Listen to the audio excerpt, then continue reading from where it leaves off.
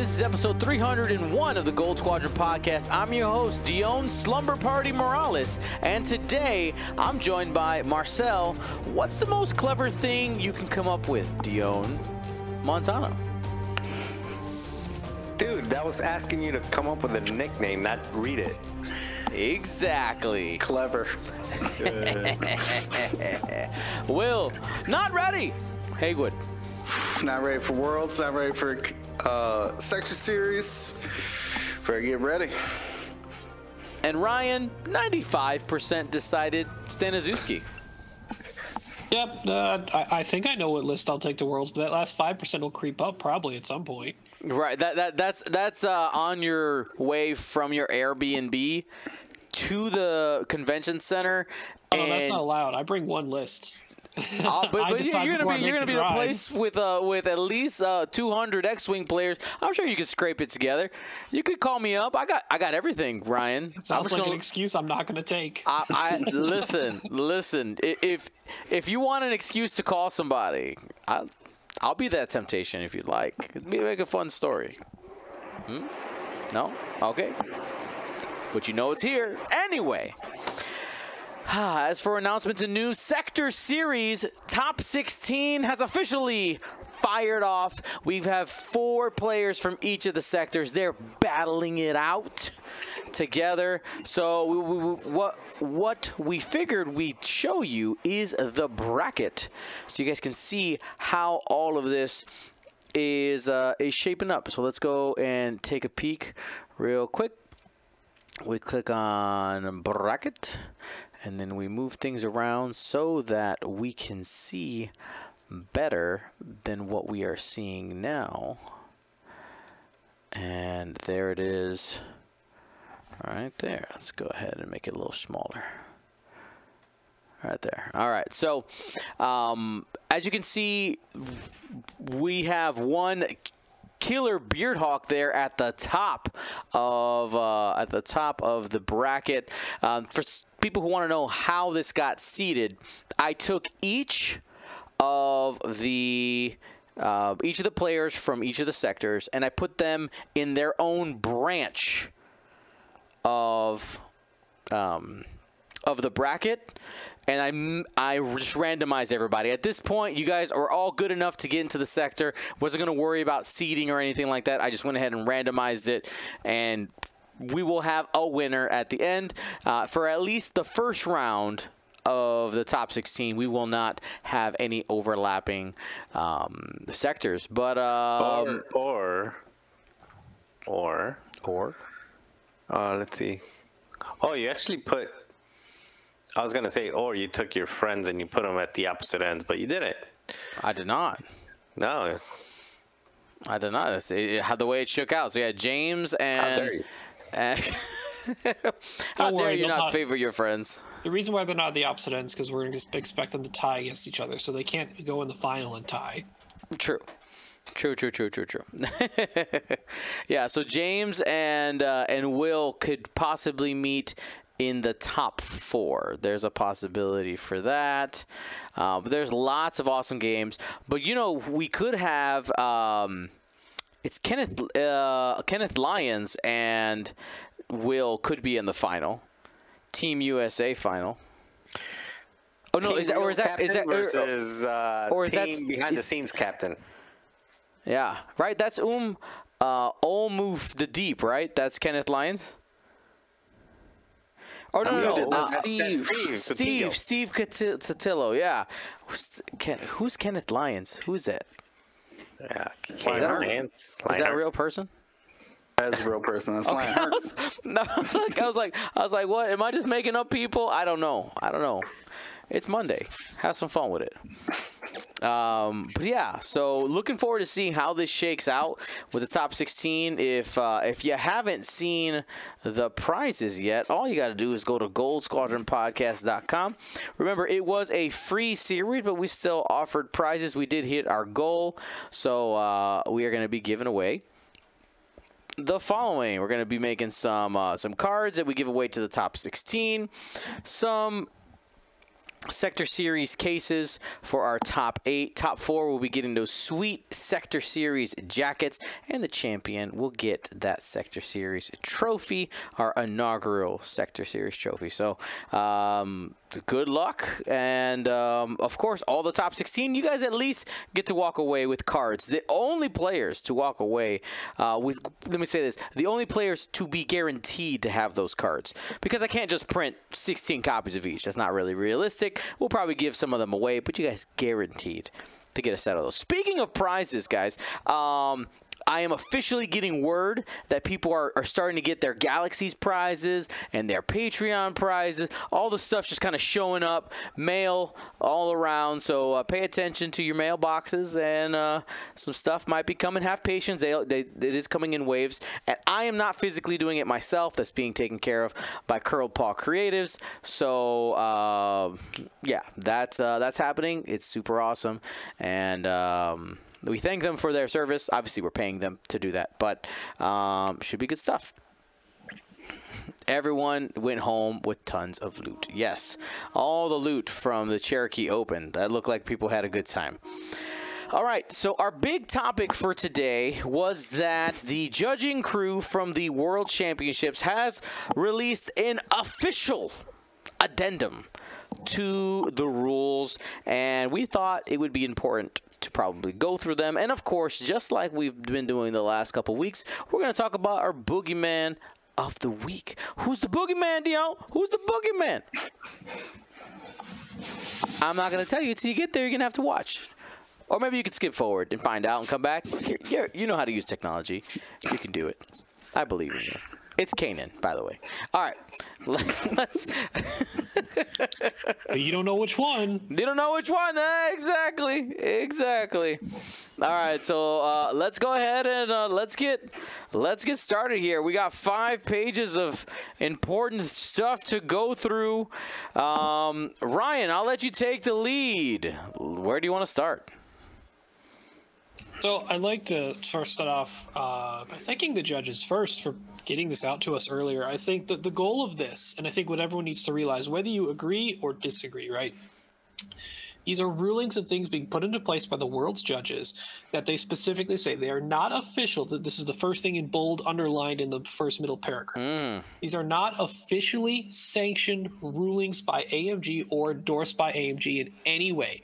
This is all coming from the judge staff specifically. These rules are intended for the use of this event only.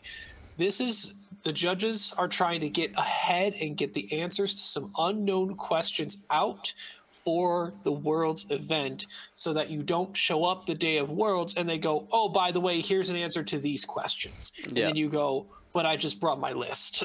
Right. So this is for us to have as concrete of answers that the World's judges can come up with. Whether AMG later on chooses a different answer, whole nother story. Right. If that's what they want to do, that's what AMG's going to do. Right? Now, one thing I do want to preface / before somebody writes it in the comments, because I know it's coming, well, this is happening at the World Championships. How can they not be official rulings? You got to understand how this is working, right? AMG basically has contracted the judges to be like, hey, guess what? This tournament is your problem. More lovingly with that and with more support with prizes and stuff like that. But essentially, they're saying, this is your thing. Take care of it. We trust you. And that's why they're empowered to do something like this. And rules addendums like this are not new. This is something that does happen at especially bigger events where the judge wants to make sure that people have a clear understanding of the expectations as they enter the competition. I got beef with said judges. Well, not judges, actually. I got beef with said people put in charge, namely Chris Allen. Oh, ooh. Spill it. Beef. What's your beef? What you got? So I took a picture. I built Kayla's list because she went to go practice her list yesterday, right? We did a local tournament. Uh-huh. And it's the second time in a year that she plays. So I took a picture of the tie, because she's flying 5 Whispers. I took a picture of the 5 Whispers and I sent it to Chris. I said, hey, are these legal? and basically he roasted me, thinking that I was trolling him about Flying Whispers. And then I told him, no, dude, we're like combined, we're bringing 7. Right. But yeah, and net is, he told me, I think 5 out of my 7 bases are not legal. So that was sad, but that's not the beef. The beef is that he was making fun of me for Flying Whispers. He's saying you're wrong. Prove him wrong. You can quickly flip that. See, but you know what will happen, Marcel? If you do well with some weird whisper list, what they'll say won't be that the list was good. They'll say, guys, it was Marcel, and literally move on. Like that is what they will say. Kayla's gonna win. I'm just saying. She's taking it. So I mean that, but I'm saying then they'll just say like, oh, come on, she learned from one of the greats, right? Like it's the list will get no credit in my opinion. Coming from that crowd, I think that's how you end up, making it happen. I could be wrong. I've been wrong before, at least once. We'll move on. All right. So go ahead. I guess to cap off the general summary intro of all this here. If you have any questions or want any more detailed explanation, or just to converse with the judges about their decision, get in touch with them. But don't go in there looking for a fight. They're not going to enjoy that. If you want to discuss, discuss. If you're coming in with fisticuffs already up, not really putting your best foot forward just to talk with the judges and just to have a conversation to maybe understand why they ruled a certain way that you might not agree with. And you know what? You may still end up disagreeing with each other, but that's okay as long as you do it in a gentlemanly, professionally, whatever word you want to make it nice manner. Have good manners, people. Don't be a jerk. Is the consensus there, right? Just be nice. They're not being compensated the amount of money that most of us would expect a professional job to be compensated. So there's definitely the you enjoy doing this tax, right? That's always as a part of that. What were you gonna say, Marcel? Wendy's. That's like the normal expectation for judging a board game tournament is like they buy you Subway or Wendy's or Jimmy John's, and if you're really lucky, they'll order you like a Giordano's pizza or something. It's true. That's true. All right, let's kick this off. You guys want to go? We should probably just go bullet by bullet, right? That's the smart way to go. Number Rotate one. around the table. Number one. All right.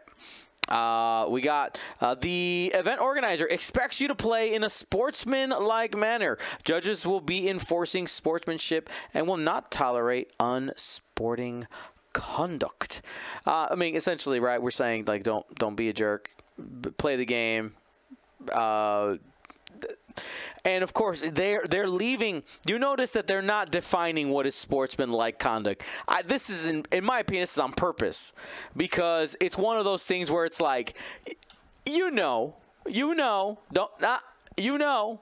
and if as soon as they try to define it, people will find ways around it. Yep. So you leave it open to interpretation by the judges. Just be on your best behavior. Don't be a jerk. It's easy. Keep it going, Will. All right, so the next one is all our players is a question format. Our players required to use victory point counters for score, the round tracker from the errata document or any other specific form to keep score. Players can use any method to track their scores and game rounds wherever. Both the round of the game and the score must at all times be clear to both players and to the public. The event organizers encourage and recommends players use a paper score sheet that tracks the score for each round. The event organizer anticipates having score sheets available. So it's great. Helpful tool. Make sure everybody's on the same page for the score, so nothing's forgotten or misrepresented. Marcel? S foils or anything that has pivot wings, swivel wings, anything that's two-sided cards. Do you use cards, models, or tokens? Players shall agree on whether the card or the appropriate token shall be controlling, on which positions the S foils or whatever it is that you're switching one side to the other. Miniatures will not determine or have an impact on the board state. If agreement is reached, it is recommended that the player with such, the player with the cards, they write it like a lawyer. Anyway, they recommended that the player with the card or with the ship that does that place a written note face up with their upgrade cards and indicating what should control it. Players are expected to play in a not be a jerk manner. Now, it is written very lawyerishly. One of the judges is an actual lawyer. Just so you is literally a lawyer. One of them decided to be the wordsmith of this document. Yeah. It's very Chat GPT lawyerish in nature, but I don't like that. You have to have like a Post-it note saying like, oh, the ship controls it, or but I get what they're doing. They're just trying to get rid of any ambiguity and just make it clear. I don't like it, but I understand it. All right, keep it going. All right, so the simple question of what obstacles must I bring?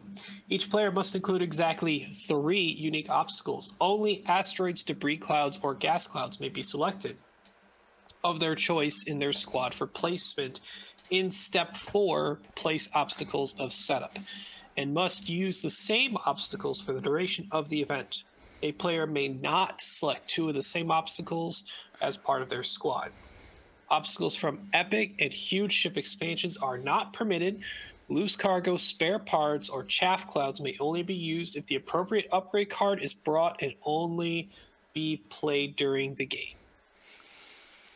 I guess, we've been playing this game so long that this is, for me, it's like a duh. Is this actually not in the rules? Clearly listed. I was wondering if it's like not actually in the tournament regulation doc or something. It's not, and even going back to the last major, I forgot which it was, but one of the last major tournaments that I played in, where somebody was putting their range 3 ruler to set their ship up because I'm allowed to use my ruler, and basically they were just lining up the asteroid at range 2.5 or whatever it was at. And again, I'm not going to throw anyone under the bus, but the judge said, well, that's allowed. They're just making it sure that people aren't skirting the rules. It goes back to sportsmanship. It may not be in the rules, but you know the way the rules are written, and the intent behind the rule. Cool. All right, next one here. What components can I use to set up my ships? Ooh, contentious here. It says, after the place obstacle step. Wait, did I jump one in front? No, you're good. Components, right? Yeah.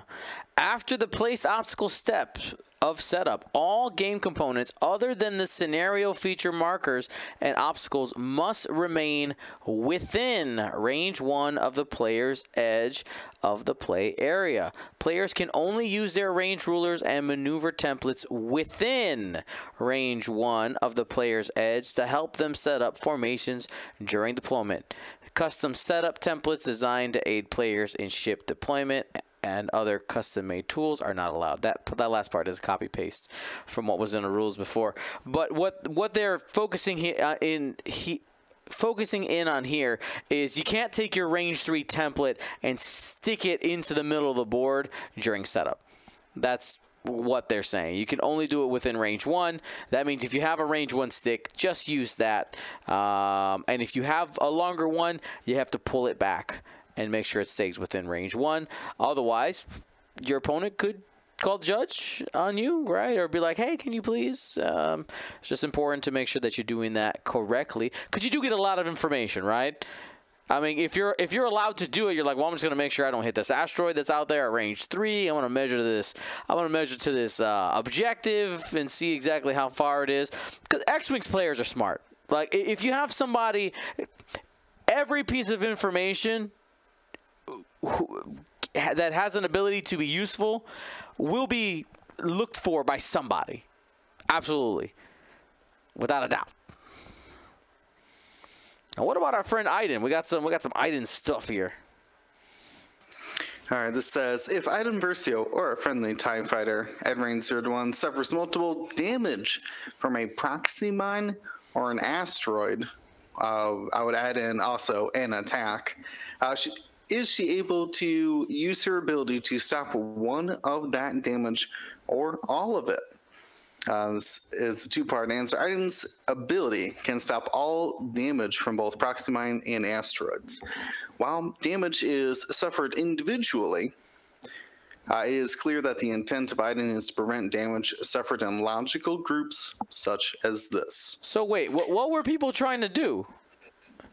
What was the debate? Essentially, the difference is that, as this said, that damage is one at a time.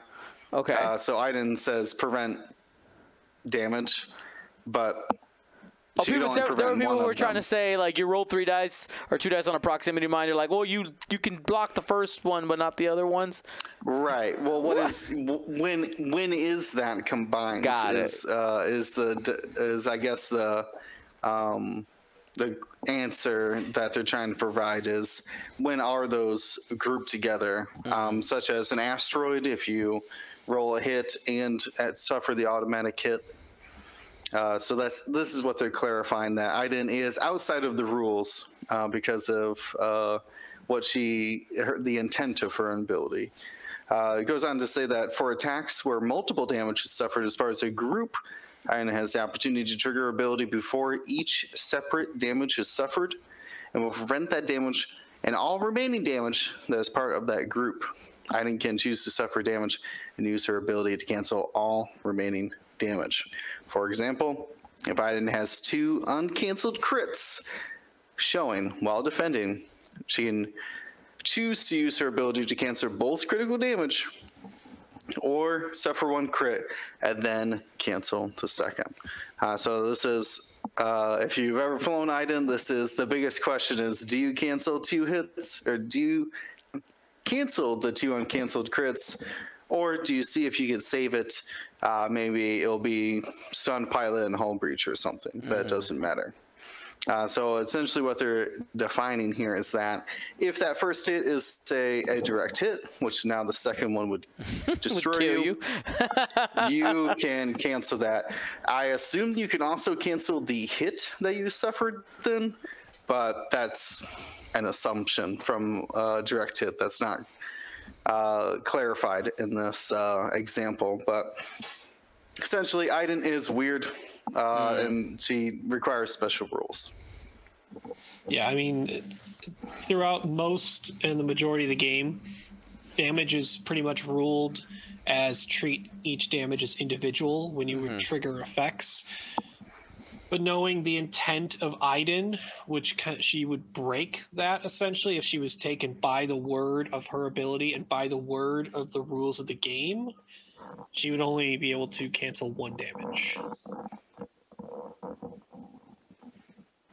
She's meant to be stronger than that. Much stronger. I mean, I don't mind her not doing that, though.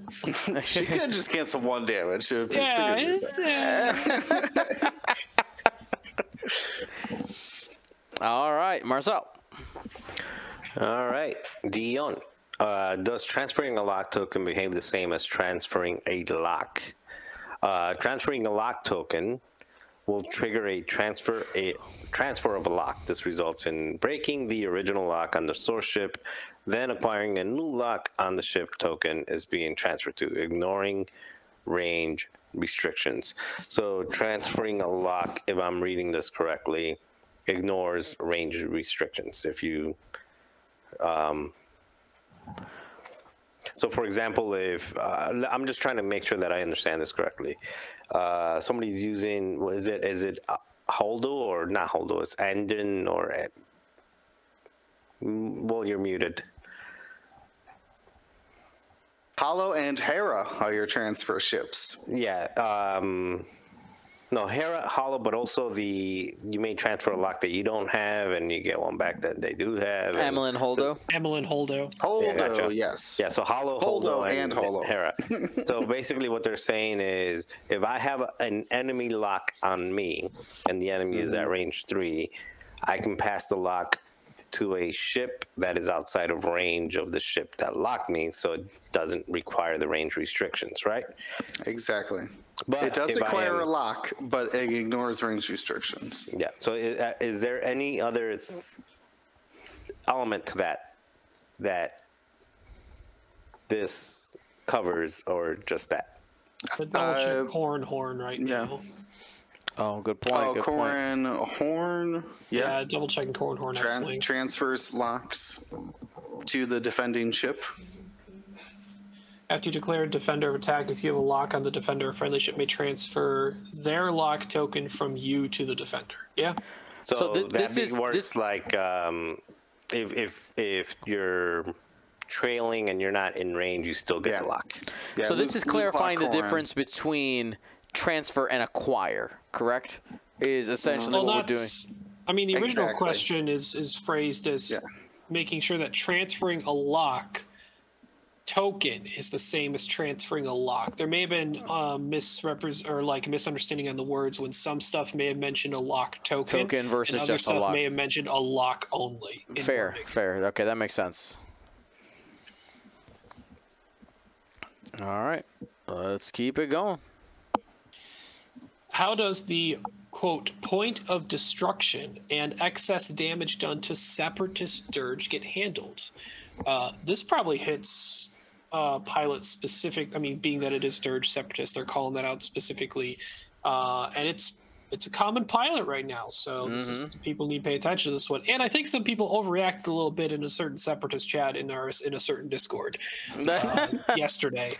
But so when a ship is destroyed as a result of an attack, effects that trigger upon destruction are resolved during step 6, which is aftermath. Outside of an attack, Dirge triggers when he has damage cards equal to its hull value, and then after triggering and resolving Dirge's effect, Dirge will suffer the remaining damage. So here's a really good example. Dirge gets proxmined. He's at 1 health. Okay? He takes the 1 auto damage. That kills him. He would then need to use his ability, trigger his ability, resolve its effect, and then deal the remaining damage coming from the die roll of the proxmine. So this goes back to the suffering damage one at a time, right? Exactly. This is specifically, though, dealing because of Dirge's ability and when effects like his ability would occur. The reason why it doesn't happen during an attack is because his ability and the type that it is triggered during the aftermath, which is already after all the damage during attack is dealt. So during an attack, Dirge will basically be treated like he has been. Most people have been playing him, I assume, which is you deal the damage to Dirge. Oh, it killed him. It's the same as it's equal to its hull, or it's 1 or 2 above, or you overkilled him with like 5 extra because of like direct hit fuel leak craziness. After all that, you could trigger Dirge's ability. But when it's damage outside of an attack, it's damage done individually because there is no set spot for his trigger to happen other than when the damage would have brought his hull to 0. So, still treat Dirge as you normally would everyone, but only during attacks. Asteroids, bombs, etc., anything outside of an attack needs to be suffered he needs to trigger his ability as soon as his hull reaches 0. Resolve his entire ability, and then deal the rest of the damage if there's any more. Awesome. All right, there we go. We got that cleared up. Next one in the queue here is if Scorch gains a stress token, and Seventh Sister uses her ability to tractor Scorch, moving Scorch so that Scorch no longer has arc on the defender, can Scorch gain a stress to rotate and having the defender in arc again continue the attack, or does the attack immediately end when Scorch does not have the defender in the arc? So this is asking, how does that ability queue for attacking end up getting resolved if for some reason in the whole rotunda of effects at some point you end up looking away from your opponent? So the answer is if. Starts if. If immediately before rolling the 2 dice during step 2A of an attack, Scorch has arc on the defender, Scorch may perform the attack. So everything that comes before the actual roll attack step doesn't quote unquote matter unless it makes it so that you are no longer pointing at the enemy when you get to the actual rolling of dice. If you have them in arc when it's time to roll dice, then you're fine. Even if you did a full 360 because some crazy effect lets you do it, you can loop-de-loop as much as you want. All right, do a little hold down, it's fine. All right.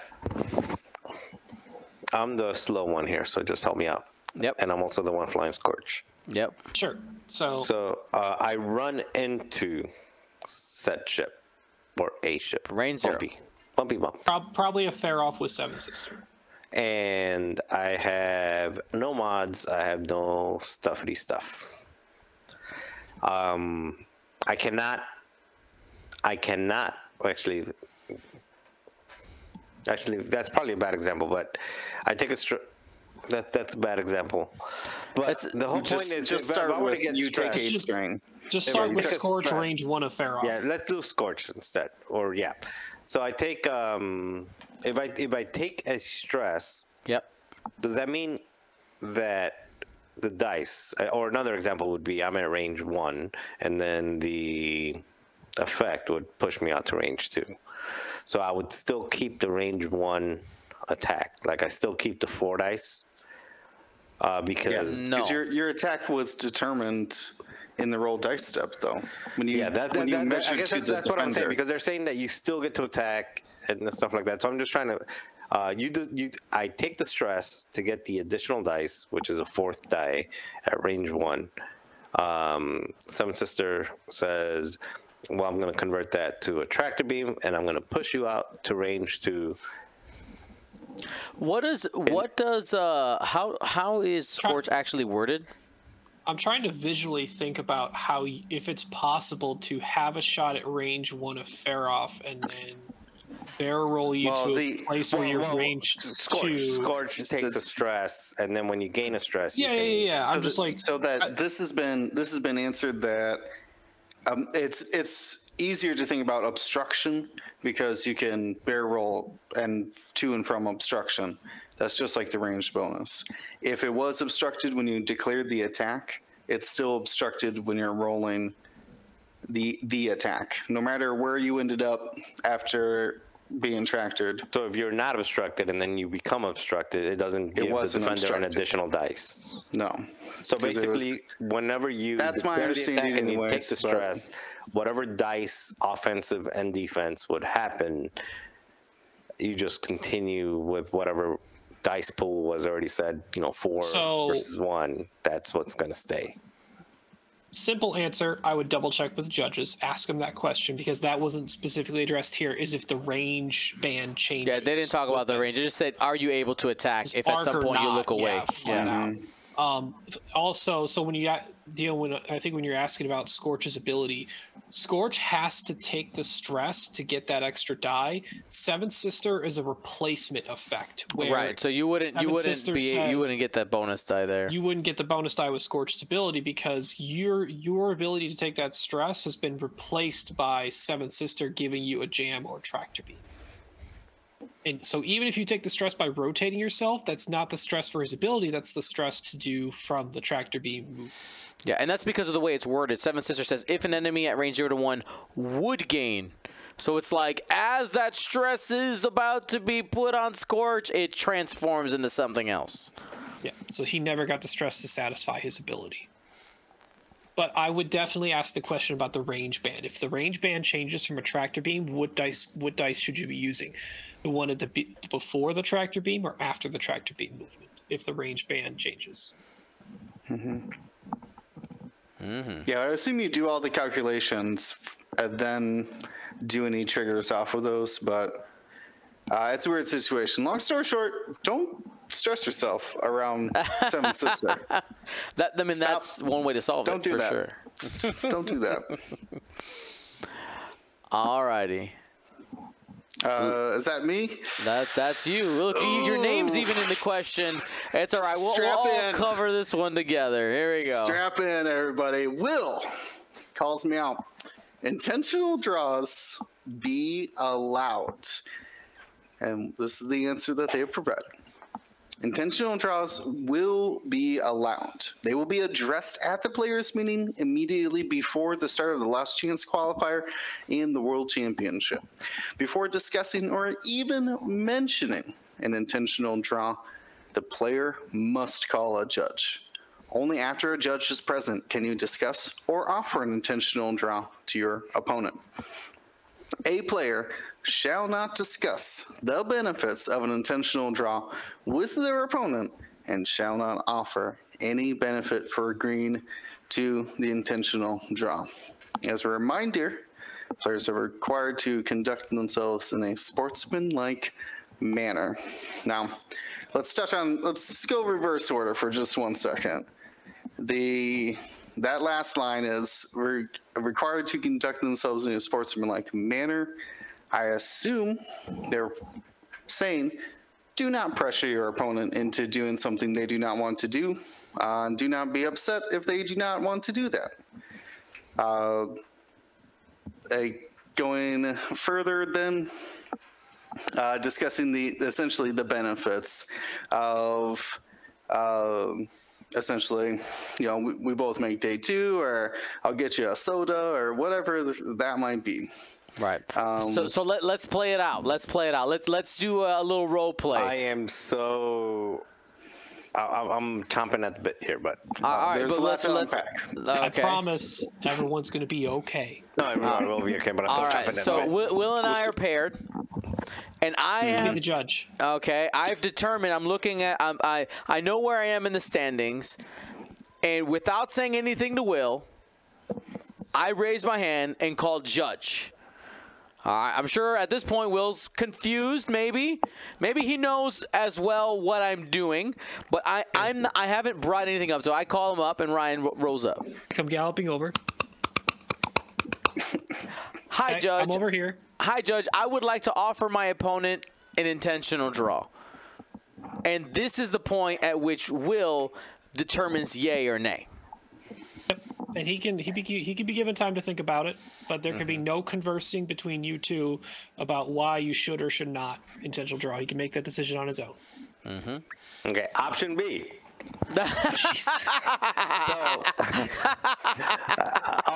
I can't hold back. I can't hold back.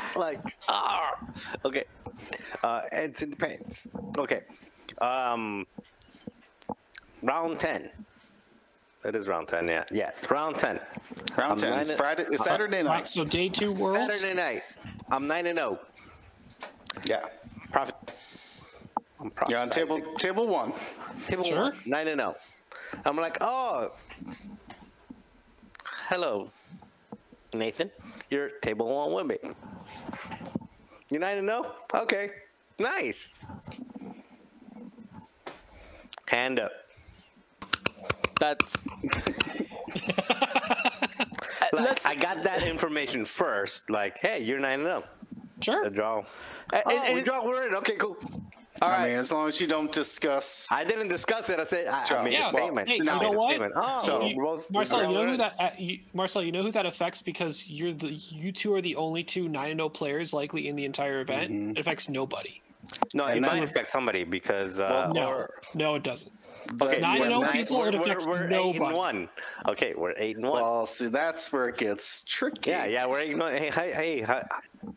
So, hey, I'm 8-1. How are you? 8-1. Oh, okay. I want That's nice to know. to preface this that Marcel is is on the right track of when this intentional draw is When, going to happen. when does it become colluding? That's you're not- basically you're- like, yeah. No, yeah. no, I want- I Like, want it's to a talk slippery about- slope. It's a real slippery slope. There's no colluding in this. Intentional draws have happened in many other competitive card games and board games, and have been totally fine.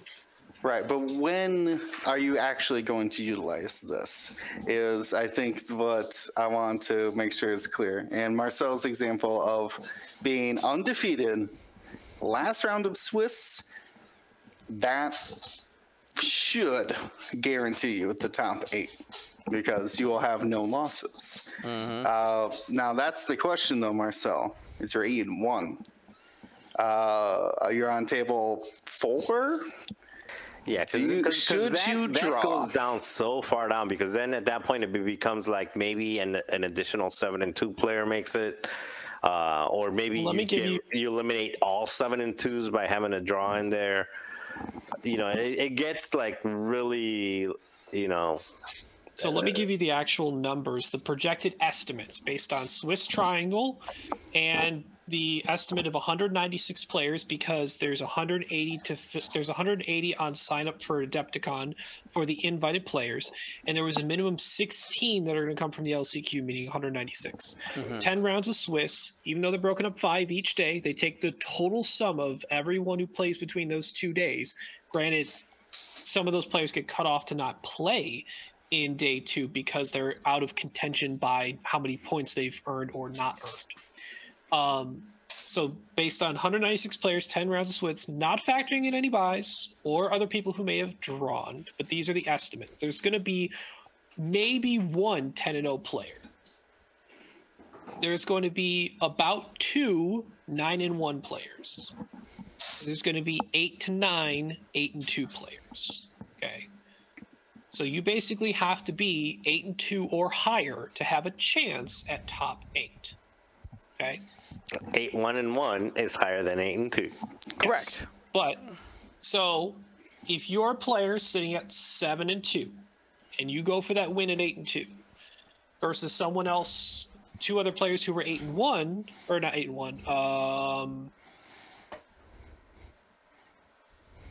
oh yeah, it was 8-1, right? 8-1. Yeah, you had it right. You had it right.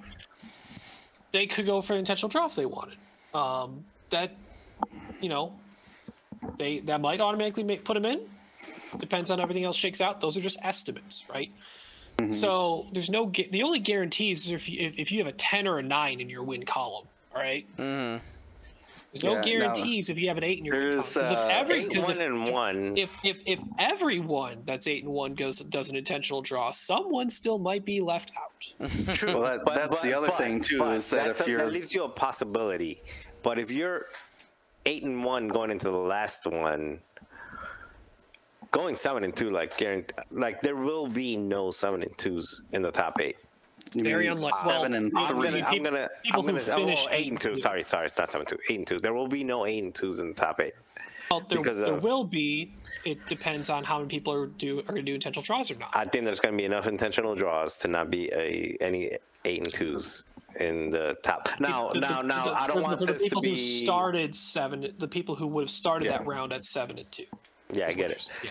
But I don't want to get misquoted here or misrepresented. I'm not saying that's a bad thing. Like, I'm not against intentional draws. Mm-hmm. You know what? If you played your butt off for 8 or 9 rounds and you're at the top already, hey, get your draw, go get your beer early, or go get your dinner early.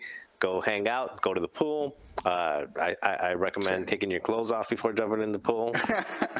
But not all of them. I don't have to say that. Not all of them, but like at least like the outerwear, you know, like.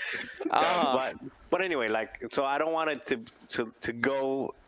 I was just bringing that up more of a devil's advocate and anything else, but I genuinely do not think there's anything wrong with intentional draws. Like if you worked your way up and you already are 8-0 or 9-0 and be like, hey, you know what?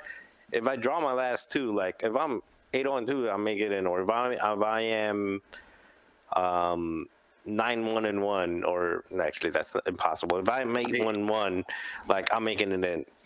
Right. Well, that's exactly what Baffle is asking in our chat. Will all 8-1-1s get in the cut? and No, because that's going to come down. That's going to come down to SOS. That's gonna. If you do know, not want to be the 9th person at 8-1-1, let me tell or you the that 10th much. or the 11th, however Yeah, many it you is. do not want to be those people. It's going to come out to SOS, which will leave Yeah. some people SOL. Because as I said, Exactly. as Yeah, I I said, by I the would say numbers, not risk it, but there's going to be an expected 8 to 9, 8 and 2s. That's where there's a top 8 cut, so you have to cut 2 people out of that already. right. So I mean, I guess the determination you have to make is you the information that you will have. You will know what your record is. You will know what your opponent record is, and I'm assuming that we're using some type of software. I'm pretty sure it's going to end up being Roll Better. You will know. You'll be able to see what the strength of schedule of your opponent is. Compared to you, and see where your strength of schedule is compared to everybody else if you're in contention for that top 8. That is your determination. If somebody with a significantly higher SOS than you asked you for an intentional draw, and you have a low one, it probably behooves you to just play the game. Be like, nope. That's when you say, "Well, I will agree to intentionally beat you."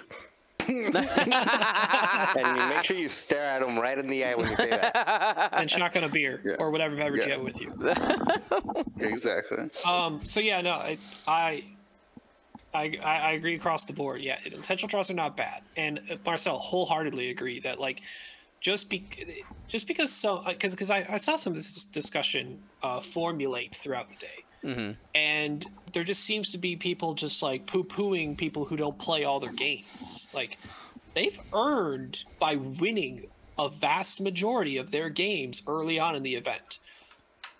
Yeah, it's unfortunate someone else who may have lost 1 or 2 early on but have called themselves back may not make it because it wasn't enough, even though they tried hard to get it back into the contention, right?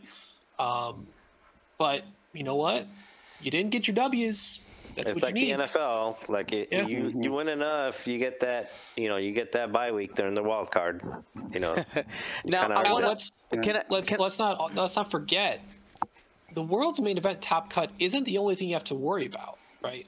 The LCQ is another situation where this could occur if people feel comfortable enough. Because I don't know how public or known the amount of spots are going to be available. Because I think Chris has specifically said, I think on Fly Better or elsewhere, he is making that knowledge as limited as possible to limit the potential of people having advanced knowledge of how many spots are going to be available to get the LCQ players in there. So, because if you know the exact number, that's another spot where it might be advantageous to you, even if it's not to get into the top 8. Saying, well, maybe I want to take an intentional draw to guarantee that I am high enough ranked to get into the LCQ, like that. That's another spot. It could even happen. I was thinking about this. It could even happen. Depending. Okay, so I know we're playing 3. There's LCQ Day, right? LCQ Day. That's Thursday. Friday is our the real tournament. The World Championship starts. How many rounds is that first day again? 5. 5.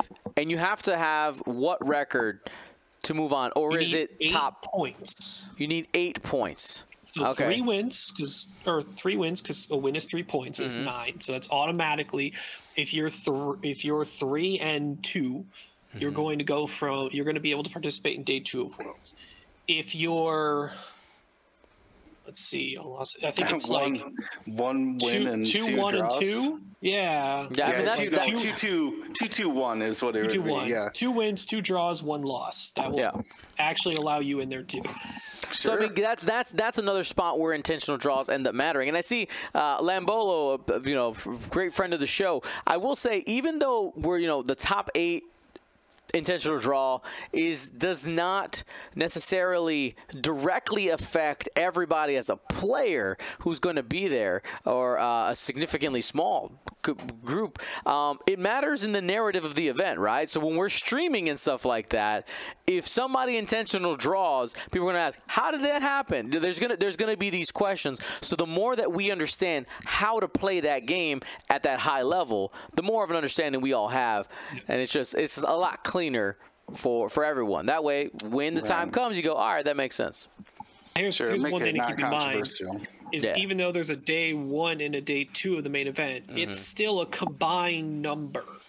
So I don't know how many people are going to try and intentionally draw just to make day 2, unless there are specific day 2 prizes that people Right. would like by just participating in it, knowing they're not even going to make the top 8 cut. There might be. There might be people who You know just what want the to day play. 2 prize is?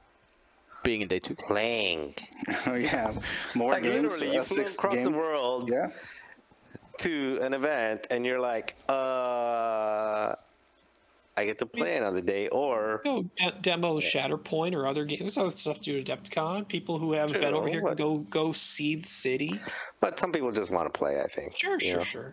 I think there's side events too, though. But I think a majority of the variety are on Sunday. Right. Right. All right, so I know that's going to be one that we'll talk about quite a bit on the broadcast, but for now, we will leave that to rest as we continue here to our next point. Marcel. Oh god, I talked so much on the last one, I forgot it was me. Okay, can I remove charge tokens, standard charges, 4 charges, shields, or am I required to flip them over when they become inactive? I'm not going to read that whole thing. Basically, you just got to flip them. They don't want any ambiguity, so if you remove it, there's going to be some question of maybe it dropped, maybe it flipped, or maybe you forgot to set it out, whatever.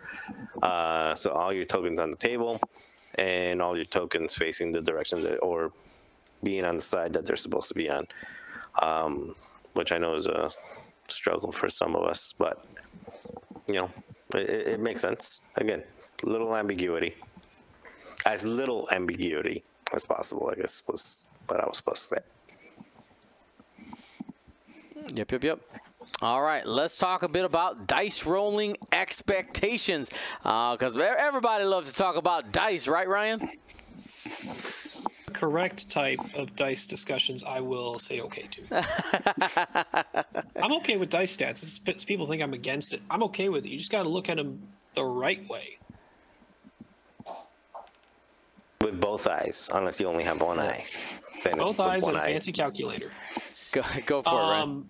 So, dice rolling expectations. Number 1, dice trays and dice towers. Dice trays and dice towers are not required, but unless there is an agreement among the players, a die that lands outside the tray or the tower, or wherever it rolls out into from the tower, must be re-rolled. So This is standard. But by now, if if you have watched GSP at all, you know, like this is how we do it.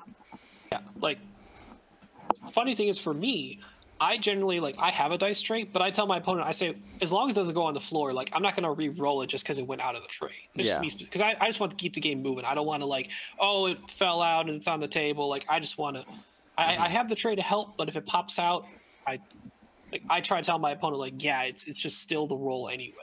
But by default, under these rules, if you say nothing to your opponent and there's no agreed upon thing, if you roll in a dice tower or you roll in a dice tray, if it lands outside of it, you better roll it back in there again.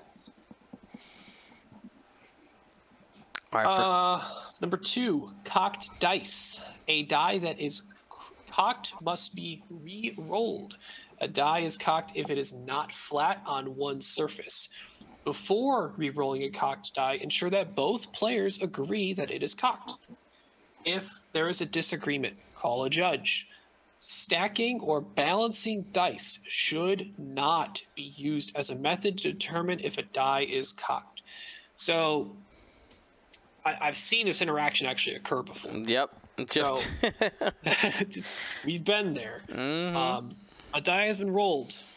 It's just on the edge of a card, or a thick plastic card, or a token, or just the edge of the little felt on to the table where the mat and the table meet. It's probably going to be that result, but it's a cocked die. One player says, this needs to be rolled, it's a cocked die. The other player says, no, it doesn't. could be the roller or the not rolling player. It doesn't matter.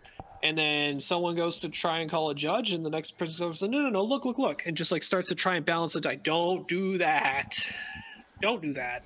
Just let the judge make a decision, and then no one's the bad guy. Look, judges will make decisions. They're okay being the bad guys. Don't do anything about them being, quote, the bad guy. You're supposed to accept their ruling and move on like they made the decision, and you don't have to worry about being angry at each other for it being players playing the game. Yeah, and if you're wondering as we continue to hit these, why, especially if you're newer to the community, or maybe this is your first, miniatures game, first Worlds coming up, there's so much debate when it comes to dice, and by creating some cut and dry rules, it takes away awkward moments. Because I have seen literally everything that's here happen, and the reality is, while 99% of people aren't trying to take advantage of you, we have seen people try to use ambiguity within rules to their advantage. Especially with the, oh, this is a cocked die or isn't. Like, oh, it's a, if you needed a crit, oh, that's obviously not cocked, versus it's a blank, oh, that's cocked. And even if it ends up landing in the exact same way. Did they say salvage mission or a chance engagement? I don't know. I couldn't really hear. Ambiguity. If you play the wrong scenario at Worlds, there was a judge call that you missed a long time ago. DQ. Keep it going. I'll get the third one, then I'll pass it off to probably Will. Number 3, other dice that must be re-rolled. A die that lands off the table or accidentally falls out of your hand or dice cup while shaking them must be re-rolled. So, again, we've seen this. We've seen everything from it fell off the table, person runs over, sees the result, is happy with said result, and says, look, it's this. No. It's got to be on the table. Also seen this part number 2. Whether dice roll into the hand or in the cup, right? One trickles out and lands, and just is about to roll the rest, and it looks like it's going to be a good one as it slowly comes to a halt, and they're like, oh, I'm going to roll the rest because that's what the result I wanted. No. Pick that one die up and re-roll it with the rest of them. No game in the system, people. But I wanna. Too bad. All right, we got 2 more here when it comes to dice rolling expectations. Will? Should have had Marcel read this one. Players are encouraged to maintain a player area of clear components not currently in use, and make an effort to roll dice in a way that will not interfere with the game state. Players should make an effect that the results of the roll will be clearly visible to both players. Do not pick up or remove dice results until they have been resolved to the satisfaction of both players. Keep your templates off the board. If you got extra dice you rolled last round, move them out of the way. You mean I shouldn't roll my dice into my dice?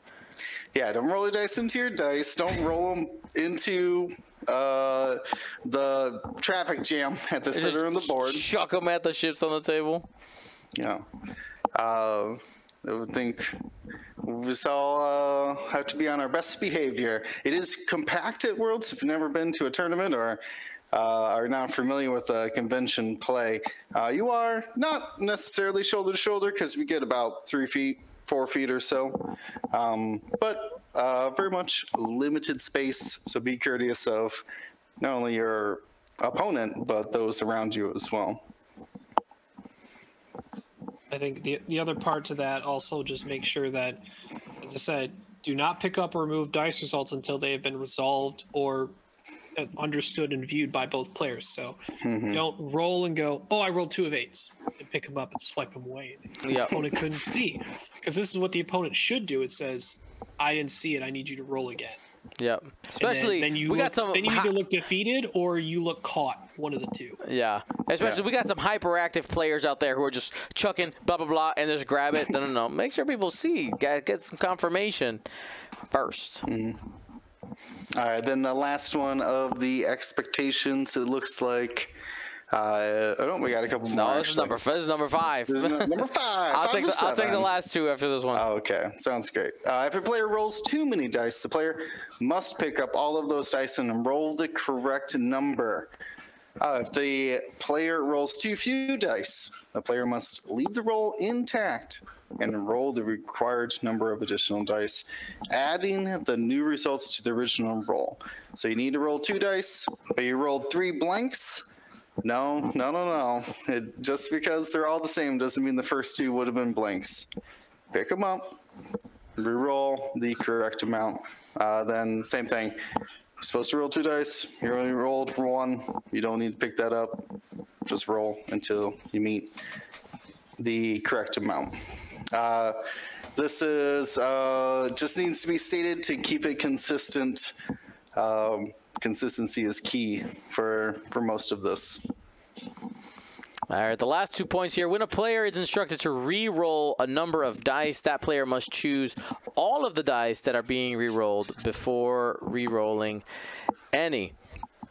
So you can't just like pick one up, re-roll, pick another one up, re-roll. You got to do them at the same time. So I will say this, so there's again no ambiguity.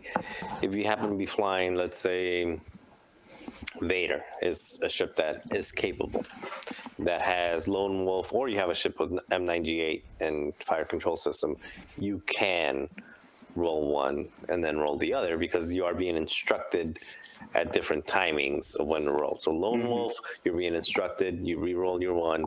Fire control system, you're being instructed, you re-roll your other.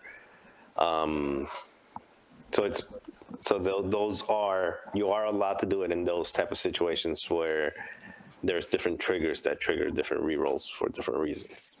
But let's say, for example, if you are a ship that has Predator equipped and has Bullseye, but it also has a target lock from a prior turn stored up on that enemy ship that you're targeting. It's not, this is what you don't do. You don't pick up one of the dice you're considering re-rolling and re-roll it and say like, and just be like, oh no, I'm grabbing the other one to do my target lock because the other one didn't get what you wanted with the Predator re-roll, right? So you must denote how you're modifying. What is it? Can't you say, well, first I'm going to re-roll my Predator. I don't like my Predator, so now I'm going to spend my target lock on the 2 that I didn't spend? May have worded that incorrectly, but basically you're not trying to use it to skip out on not using one or choosing later to use the other, is my point. Mm-hmm. So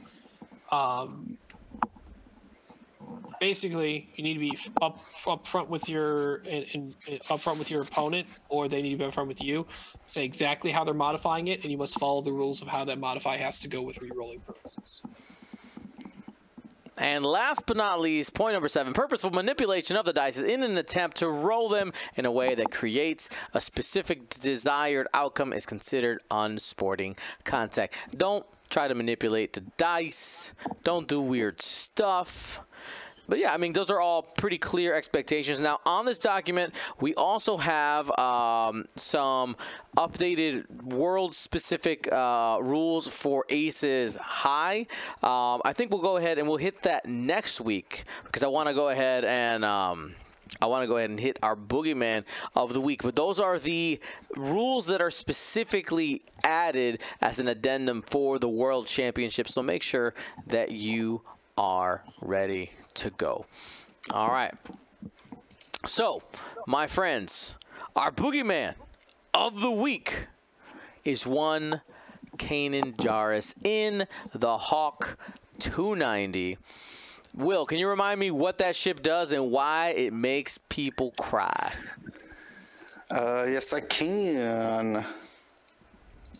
So, Kanan asks, when a ship is declared the defender, they can, if it's either Kanan themselves, now this is a Scum Hawk, there's a Kanan Ghost, but that's not the one we're talking about. Kanan Hawk.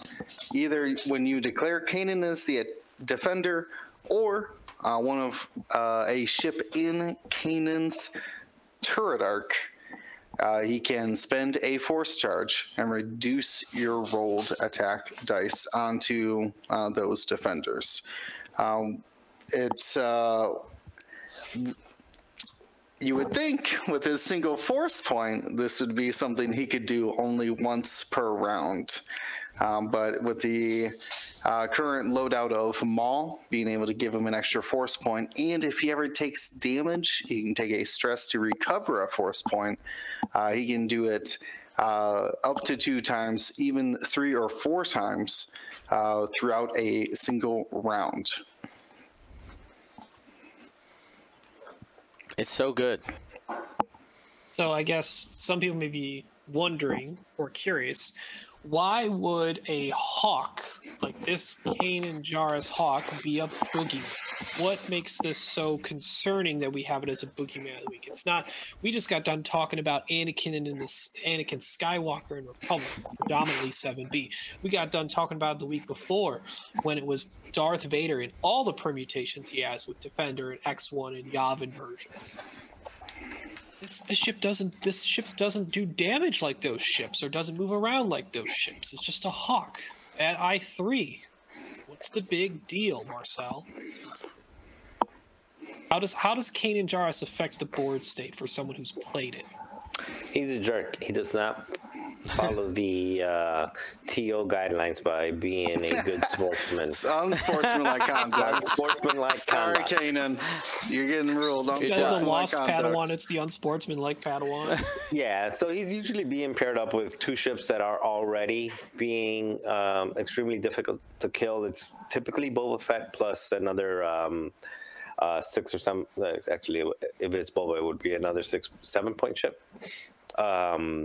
Yesterday I played against one that was Dengar, but sometimes you get like a gauntlet, or you might get another fire spray, so double fire spray. But either way, it's usually it's a 3-ship list and 2 ships that are almost impossible to kill. Not impossible, but it's very difficult to kill. And then on top of that, you get to reduce the amount of dice that are coming at those ships to begin with. And then if you decide to turn and say, well, I don't like this, I'm just going to kill Kanan. Well, Kanan can reduce the dice that are coming at him in almost perpetuity, because every time that he takes a damage, if you're rolling at him with 3 dice, he's going to roll 2 agility. That's how you get the full string of 2, because he lowered you by 1. If you happen to not roll an evade, let's say you roll like even if you roll like a focus blank, and you spend your force to do it, then you're just going to get a stress and get the force back. So anyway, it's a pain in the butt to kill him unless you could throw 5 dice or 4 dice at him consistently, so that you're rolling a lot more than he can bring down. It's crazy to think that this, like, you could end up spending like 6 to 8 attacks trying to take down this hawk. Yeah, because it's just Like, we've seen that happen, if not more. And if you're trying to kill it with like TIE fighters and stuff like that, Good luck. yeah. And if you're trying to do, so it's typically a thing where if you shoot him, it's a bad idea, because he's just going to keep regenerating that force to keep lowering your number of attack dice that are coming at him. Or you attack. That stress penalty from Maul doesn't do anything in the really sense matter, of using being able to use that ability. Yeah, it doesn't really matter. The only thing that matters is it prevents him from boosting and rotating the arc. But most of the time, people that have flown Kanan enough kind of expect that already. And then the other choice is to shoot one of 2 other ships that are typically very fast, are typically very difficult to kill anyway, like, again, Boba Fett and a gauntlet. And you're going to take 3-4 rounds shooting at it, but with Kanan around, it's going to take you 6-7 rounds shooting at it versus 3-4 rounds, which games don't go 7 rounds. It just becomes a real pain in the butt. And we'll talk about ways to mitigate that in a minute, but it just becomes really frustrating. If you have 6 or 7 ships, you can burn, and all 6 or 7 ships tend to be facing the ship that you want to shoot. you might have some success. and look, but listen to what you have to say. Might. Yeah, because then 2 of your ships will be shooting less, and then again, the ships that it's usually paired with, it will either have a reinforced with 2 agility, that being the gauntlet, or rerolls, focus, force, being Boba. And then if you don't kill it in that one turn, you'll probably not see that ship again for another few rounds to be able to try again. So it's a very annoying list. There are ways to mitigate it. There are ways to beat it. You just like we were talking about with Vader and Anakin, you just need to have a plan. You need to put some reps against it, against somebody who knows how to use it, not just against it. And have a plan of, if I run against this, what's my target priority, and what's the math behind it. Yeah, I think one of the things to watch out for is looking at what the path for the Hawk is, because where I have seen people mess up is if they set up in the middle and they end up getting flanked, where either Kanan has to make a choice of choosing who to protect from the two ships that it's paired with. Just gives you an opportunity to, especially if it has stressed itself and now doesn't have the opportunity to rotate, you now have a clear path. All right, okay, I'm going to have X number of turns where Kanan will not be able to be used on this other ship. It's time to go to town on that other ship. And hopefully you have crit generation in your list, because that definitely helps. Because usually Kanan's rolling with 2 chunky other ships, a gauntlet and usually a fire spray as well. Yeah, so watch out for Kanan. He will bully. He will bully. Have we seen Kanan get paired with anything else other than essentially Rook and Boba Fett? Are we seeing it? Or I saw him with Dengar. It was Boba and Dengar yesterday, which was Dengar can be scary. Yeah, it was very scary because Dengar had overtuned, had proton torpedoes, and then had had a number of toys that made Notorious. So if you shoot him, then the revenge shot will be modded with Notorious. So it was very scary lining up for the match. Now, having said that, I won the match 20-2. Okay, that's one way to do it. But well, 2 things. One of them is I got lucky that it was it was a scenario that favored you. Yeah, it was a scenario that it was a salvage, and that favors 6 ships versus 3 ships for starters. But 2 is again, just understand like where your opportunities are, and it was he lined up with Kanan in the middle, Arc facing Boba Fett, and then Dengar on the other side not being protected.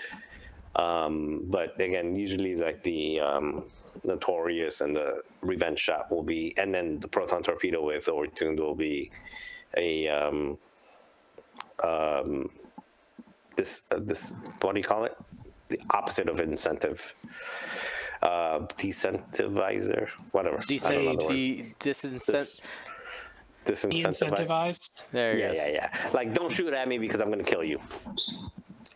It just happened that by luck, I ended up choosing the correct path that he was going, so he never got his lock, and then I was able to tractor Kanan into a proton torpedo, not proton rocket, that just happened to like basically one-shot him. Again, those are all luck, and that was luck. What was not luck is feinting shots at Boba Fett, who everybody came at Boba Fett minus Gaelic and one of the one of the Whispers, just so he can burn the Force on Boba Fett, so that I can go ahead and target him, target Kanan later without like the less thing. But again, that's more of I would, more than me saying that I made good. I think it was more of the opponent not approaching the match correctly, because in all reality, he should have put Kanan where the arc was covering both ships. Like, you don't want to set up Kanan and your heavy hitters on the opposite ends, because to your point, Theon, you have to then make a choice. Like, am I going to protect that guy, or am I going to protect that guy? And as soon as they've made that choice, you now have a path, right? You got to take advantage. Press it. Yeah. Correct. So there are other people that people pair him with. Another one would be like Eamon. I think we haven't seen Eamon a lot, or Eamon and Scarlet. Koshka. Yeah, is it Scarlet or Koshka? It's mostly Koshka Frost. Yeah, it's the one. So She's Koshka, got Boba Light ability. Things stress lets her reroll. okay, and then Eamon obviously throwing bombs in everywhere behind. And as far as how to approach it, again, it's just it's really just figuring out, if you can kill Kanan, great, but figuring out who's going to do the most damage to you, and playing kind of that cat and mouse game of feinting aggression while focusing on objectives, if that makes any sense. Now, I'm gonna get you. Actually, I won't take these points over here, but I'm gonna get you. I'm coming here, and I'm going to force you to position yourself to get ready for a barrage, but ultimately, what you're doing is you're trying to set yourself up to have your numbers get the objectives and get the benefit on them. I don't know if Will and Ryan, you guys, you played against this type of list, and you guys have like specific strategies or specific tactics that you guys try to employ to. Normally, I like the way that you described the feint of that, being like, I am willing to throw all my ships at you, Kanan, so you better leave. I better stop protecting your friends. And then either turn on him with full aggression, or he might turn away and you could focus on somebody who's not protecting. But yeah, I think that my go-to, it's more so the type of list than Kanan. Kanan is focusing on those two other ships most of the time, maybe 3 ship, or maybe like a 4-ship build, but normally just 2. That kind of forcing them to be together, forcing them to stay within those range bands, you can exploit that for objectives. So maybe force them to overreach, maybe get away from Kanan to go for an objective that you're contesting. That could be a way to negate those effects against that style of list. I think that a lot of these boogeyman, if you don't think you can kill it, you're gonna have to go for objectives. Then there's only one other option. If you, I forgot who I heard say it, but essentially they were saying, if you in a game with Kanan have shot all 3 ships within that list, you've probably lost the game. If you've spread your damage out that much, or your opportunities for shots, so you gotta make a choice. So yeah, Kanan, big boogie. We'll see if Kanan ends up placing. Wait, before you, I'm sorry. Yeah, no, you're good. No, because I heard like segue coming. I'm trying to stop the segue. I want to know from Ryan, like what his approach or when he sees this 3-ship Kanan lists. So, generally assuming that it's Boba, Kanan plus a thing, which 95% of the time it is. That other 7-point ship, no matter what it is, Kanan has 2 force, right? As we all greatly described over and over, and how it's very, very good, and he can get it back himself if things go after him. Kanan's normally in the back line, helping protect and space himself away, because he just needs his friends in arc. So all the way out to range 3, doesn't matter. You need to put the pressure on that 7-point ship. Unless Boba leaves himself hanging dry at range 2 and not range 1 of you, like he doesn't have his ability on, and he's not getting help from Kanan, unless you can make sure that that happens, because not only would you have to make sure that happens, you'd have to, unless it's chance engagement, to get the half points, which is that's when I would look at Boba. Half points on Boba matters. You can get that. But getting all of Boba is extremely hard.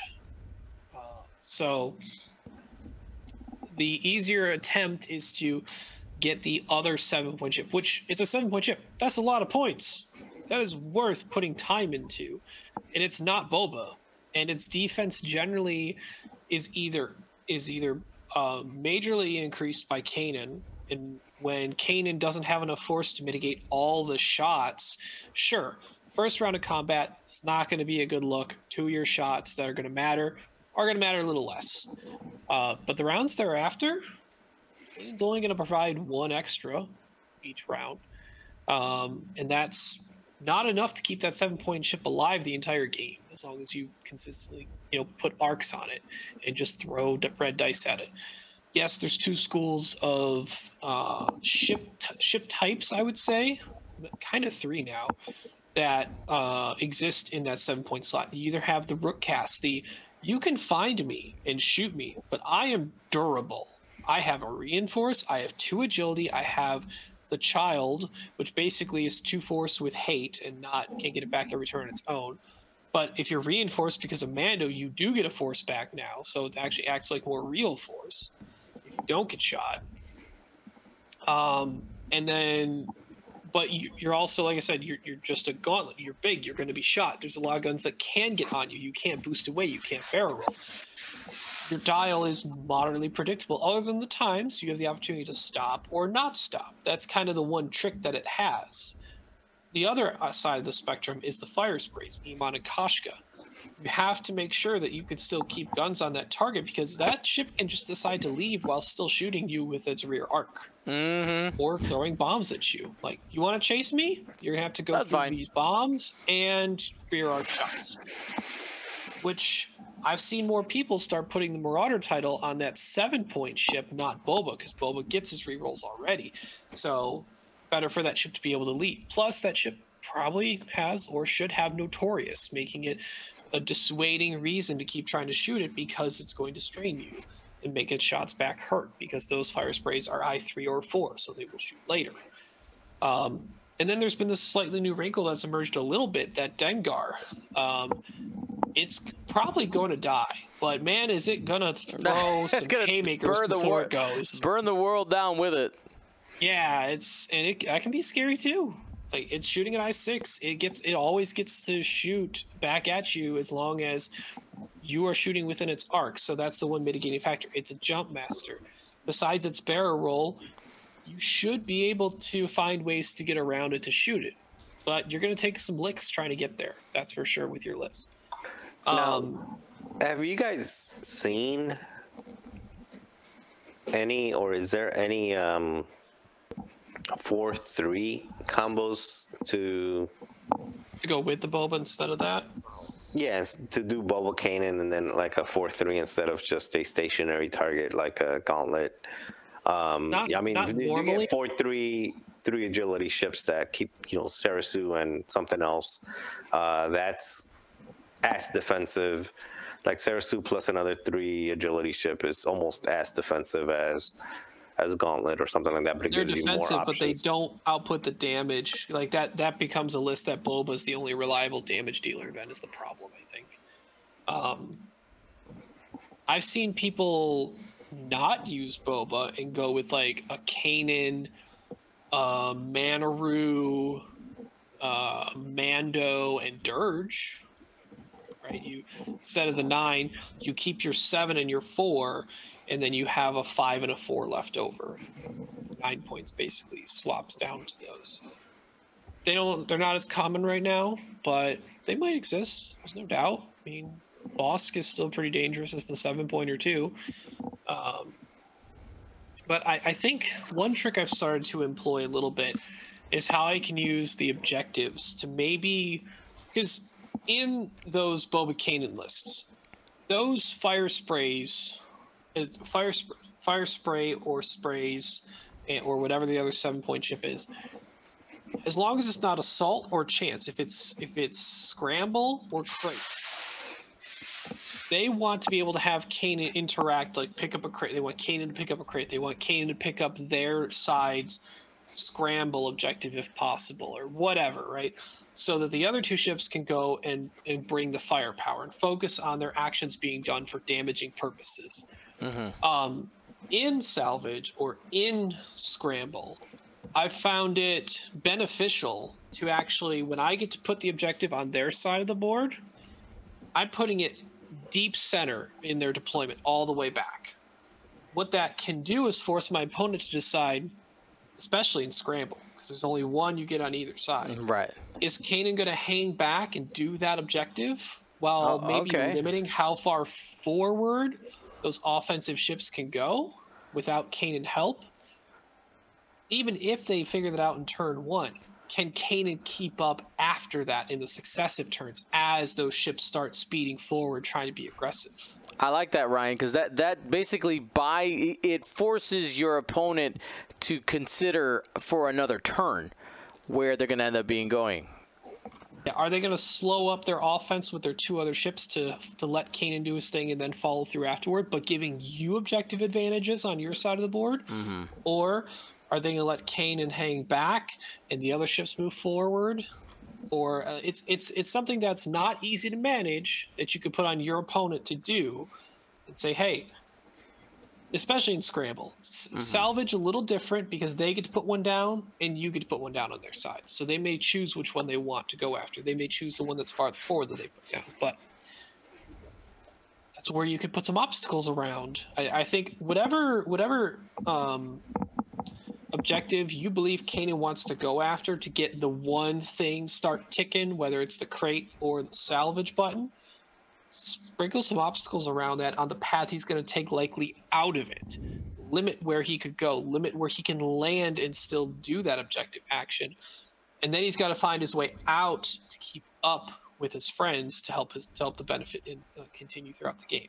Because especially with Boba, or if it's double fire spray, those ships want to move fast and get in your face to stop their opponent from getting easy objective actions. Okay, just to summarize, I heard a call to ban Kanan. Is that? I mean, I'm good for that too. Might be our last resort. Awesome. Well, with that, my friends, Kanan will be on the prowl at Worlds, and we'll find out whether or not Kanan ends up being victorious. Here's my question. Kanan in the top 8, yes or no? And if so, how many? Marcel's saying no. I'm gonna say There's gonna be a lot one. of 7 and 3 Kanans. I'll put it that way. Oh, There's gonna be a lot, Ooh. but I think there's they have a lot of some of the objective play puts them at a severe disadvantage. Yeah, I'm going to go none in the top 8. But yeah, I think there could be a solid amount of them that make day 2, but can't survive the full Swiss gauntlet of scenario differences and players that might understand how to play against it better on that top end once they get to day 2. And then they're kept out of cut. I'm calling one. I'm calling one. One. One Cam Murray. I'm going to go one further with Baffle here and say one intentionally draws into the cut. Kanan way. There it is. I use my ability. Through peace. We shall persevere. All right. Love it, love it. Well, you know what? I would like to take a few minutes, if you guys would like, to talk about Mando, but we'll give anybody who's listening or watching an opportunity to walk away. Get out. If We you don't would want you. like, because we're about to talk about Mandalorian Season 3, Episode 1, starting in 3, 2, 1. I like squealed when Grogu hugged the Anzellans. I had so much joy in my body. It was ridiculous. Oh, you want to know what the one joy that I was actually very surprised that Sarah responded to? Whales.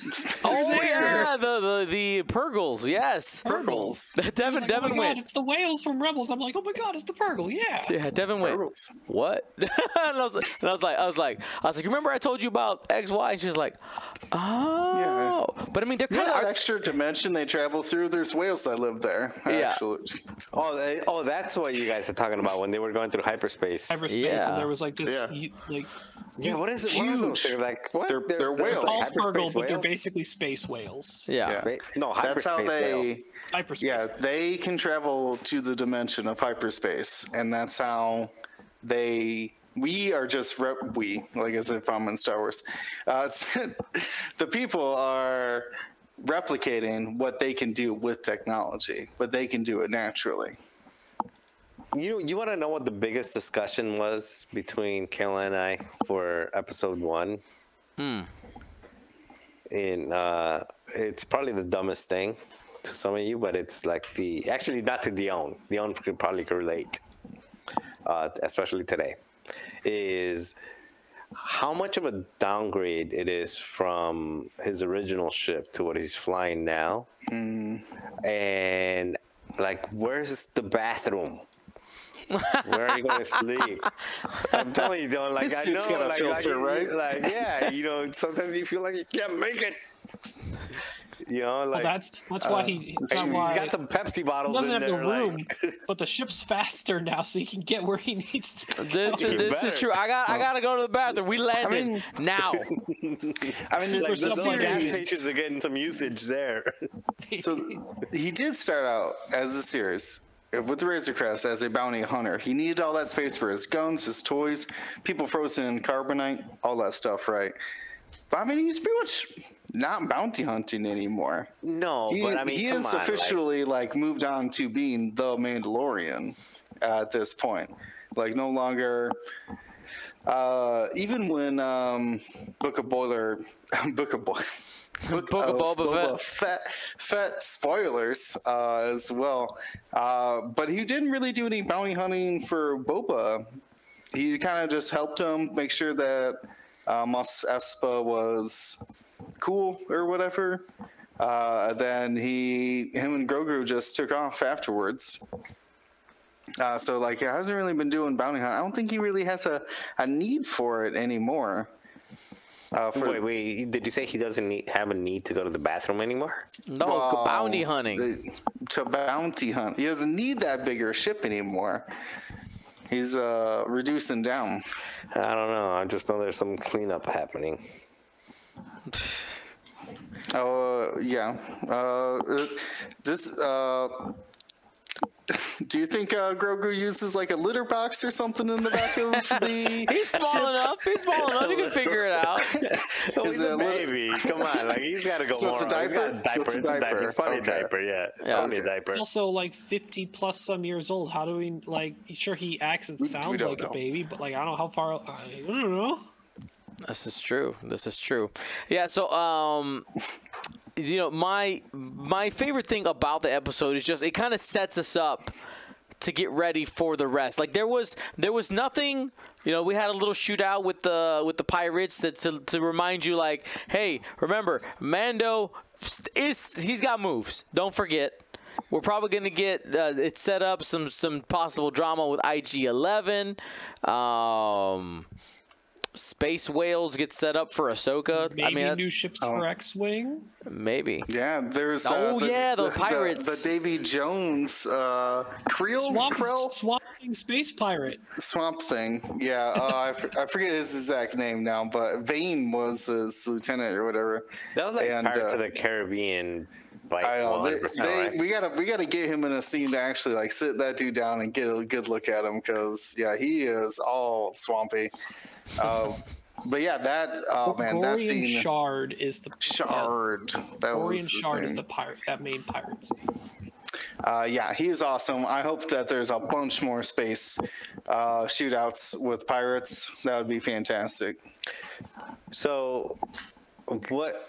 Two questions, because one of them was the topic that the internet was talking about that I honestly didn't care about, and then which was like how they just wrote off in one line Gina Carano. Oh, whatever. Who cares? Yeah, like that's I actually didn't care about it. I was like, okay, she went off. She got it. She got recruited. Good for her. Yep. The other one was Bo-Katan, like. Oh, Bo-Katan's so sassy. She's salty. She's salty. What was it? Like, I thought she was like all gun ho and stuff. Wave your sword around at the. Oh man, she's like so salty. Uninterested. But I mean, the dialogue. She said, "I tried to lead everybody," and they were like, "No, forget you. You don't got the Darksaber. Bye." That's why she's depressed. Yeah. But she's just like uninterested. Like she's not uninterested, dude. She's upset. She's done. She's burnt out. She spent up until this point her adult life. She spent her time that trying mode that someone may get in that like you can tell they're angry, but they're just being passive aggressive about it the whole time because they're past being angry like in an outward way. Mm-hmm. You could tell that they're on edge, but they're like, you know what? I'm just gonna be passive aggressive about all this. So can I ask you guys? I like talking about this Bo-Katan. So right now there's whatever spiders or radioactive mutants or whatever that's in the mines that Mando's got to deal with. Yeah. But what are the other antagonists for this season? We have Shard, sure, right? Mm-hmm. Is Bo-Katan going to be an antagonist, potentially trying to get the saber back from Mando? I think so. I think here's my prediction. My prediction is he'll get to the mines. He will have redeemed himself in his eyes, right? And probably fought some cool things down there. On the way out, you find just like a completely just like, I'm done with you. You really took it this far because you believe this cult, right? Because essentially they call them a cult. Not Death Watch. What is it? I'm forgetting. You're talking about the Armorers? Yeah, the Armorers. That group of bandos. I don't know if they have Bo-Katan did refer to them as people of the Death Watch. Maybe that's what it is. But man, it's true. Like, it's House Vizsla is still like part of it, so. Mm-hmm. So I think at around that point, like mid-season, we're gonna get like a I challenge you for the Darksaber fight for sure. It's got to happen. And we still have to deal. If you remember in season 2, or was it season 2, or was it that random Mandalorian episode in Boba Fett episodes, right? Yeah, where he's like trying to figure out how to fight with the Darksaber because it like got heavy. Like I want to see that play out. There's definitely an arc in the build between the two of them. You think there's a gonna be kind of a connection between what happens moving forward with the Bad Batch, with like the like the whole you guys saw the last episode of the Bad Batch, right? Like, well, I've not seen the most recent one. No, since they came back from the season. Well, yeah. Break. So basically, it has something to do with cloning, and like cloning special stuff. If because it's still going on, if it's going to... Sure. We got hints of that with, like, the Camino guy, and them taking them to Grogu to that lab that they had to rescue you think from. That they're eventually going to in a Well, match, the and maybe some of timelines them won't bad. converge, but maybe No, not the timelines, but they'll help the connect the dots of like what Mando found in season 2, that weird cloning facility left on Navarro that they blew up, and then finding out like what they were really trying to do with Grogu might link even- to the cloning that the Empire is working with in the Bad Batch. Or Yeah, or even some of the live action versions of Bad Batch characters. I think it'd be happening. cool, but I don't see it. I don't see it happening. Maybe. I'm making a There's boldish prediction for the last episode of season 3 of Mandalorian. Hit us. So we opened with a new foundling getting their first set of Mandalorian helmet in the waters on that planet, right? So my bet is after everything Mandalorian goes through, he's gonna come back, and one of the final scenes in season 3 is he's gonna be put in that same situation to get baptized, I guess, in a way, in those waters, to be reformed as part of that group. And maybe Grogu gets the same treatment too, and he gets his own little helmet. Yes, let's go. On the other end of the spectrum, though, I could see he gets offered that, is about to go in the water, and declines being allowed back in because he's realized through the journey this is not his way anymore. This is not the way. really. I think the exact opposite. He's gonna raise up that dark saber and be like, "Take off your helmets. Stop listening to this armor. It's just full of A nonsense." change of heart in that way too. Yeah. There's a quick way to take off the helmet with that saber, by the way. What are you talking about? Like, But, hey, Yeah. Mace Windu did it a long time ago. This is true. Proven tactic. I will say, man, all those costumed Mandalorians in the beginning, Looks so good. you know they're bringing those costume backs for a big epic fight scene or Oh, they have to. They something going on. spent all that time and money Oh, making time those making costumes. suits. I mean, we saw it. I think there was in the trailer that they were like dropping out of a ship.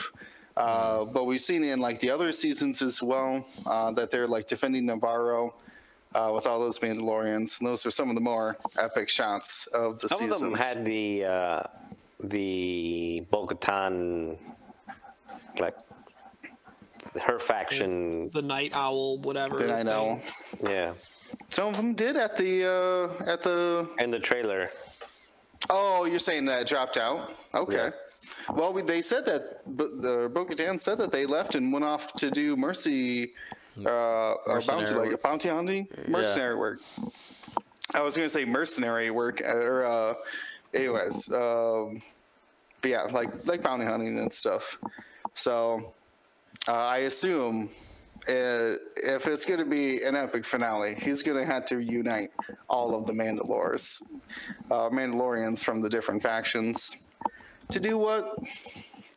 Hard to say. That's still what I don't understand. In the other seasons, we To had die a to the clear First Order. bad What guy. else? Yeah, but like we don't have Gus Fring anymore. We don't have people like going after the child anymore, right? Most of that's pretty safe. So who is the bad guy? Well, I mean, maybe is it because there were shots in the trailer of that scientist of taking the a clone taxi in Coruscant, and I don't know, did the trial for Moff Gideon even happen yet? No, they were just talking about it. That the New Republic was going to do it. Could we see what happens on Coruscant, deal with the trial of Moff Gideon, and maybe he doesn't get tried? Guilty? Really? No. Okay. So you still does he think that there might be somebody after Grogu? That storyline's not man, complete yet. Giancarlo Esposito's such a good villain, and I wouldn't put it past him to find a way to get him back out in the field and going back after Mando. Hey, this is a really good actor. We should probably do something about this. Love it. Oh, man. Well, we got to wait a couple more days for the next episode of Mando. We'll talk more about it next week as we continue our coverage of the X-Wing World Championships lead up. Thank you for hanging out today. And, of course, be smart and be safe. Gold Squadron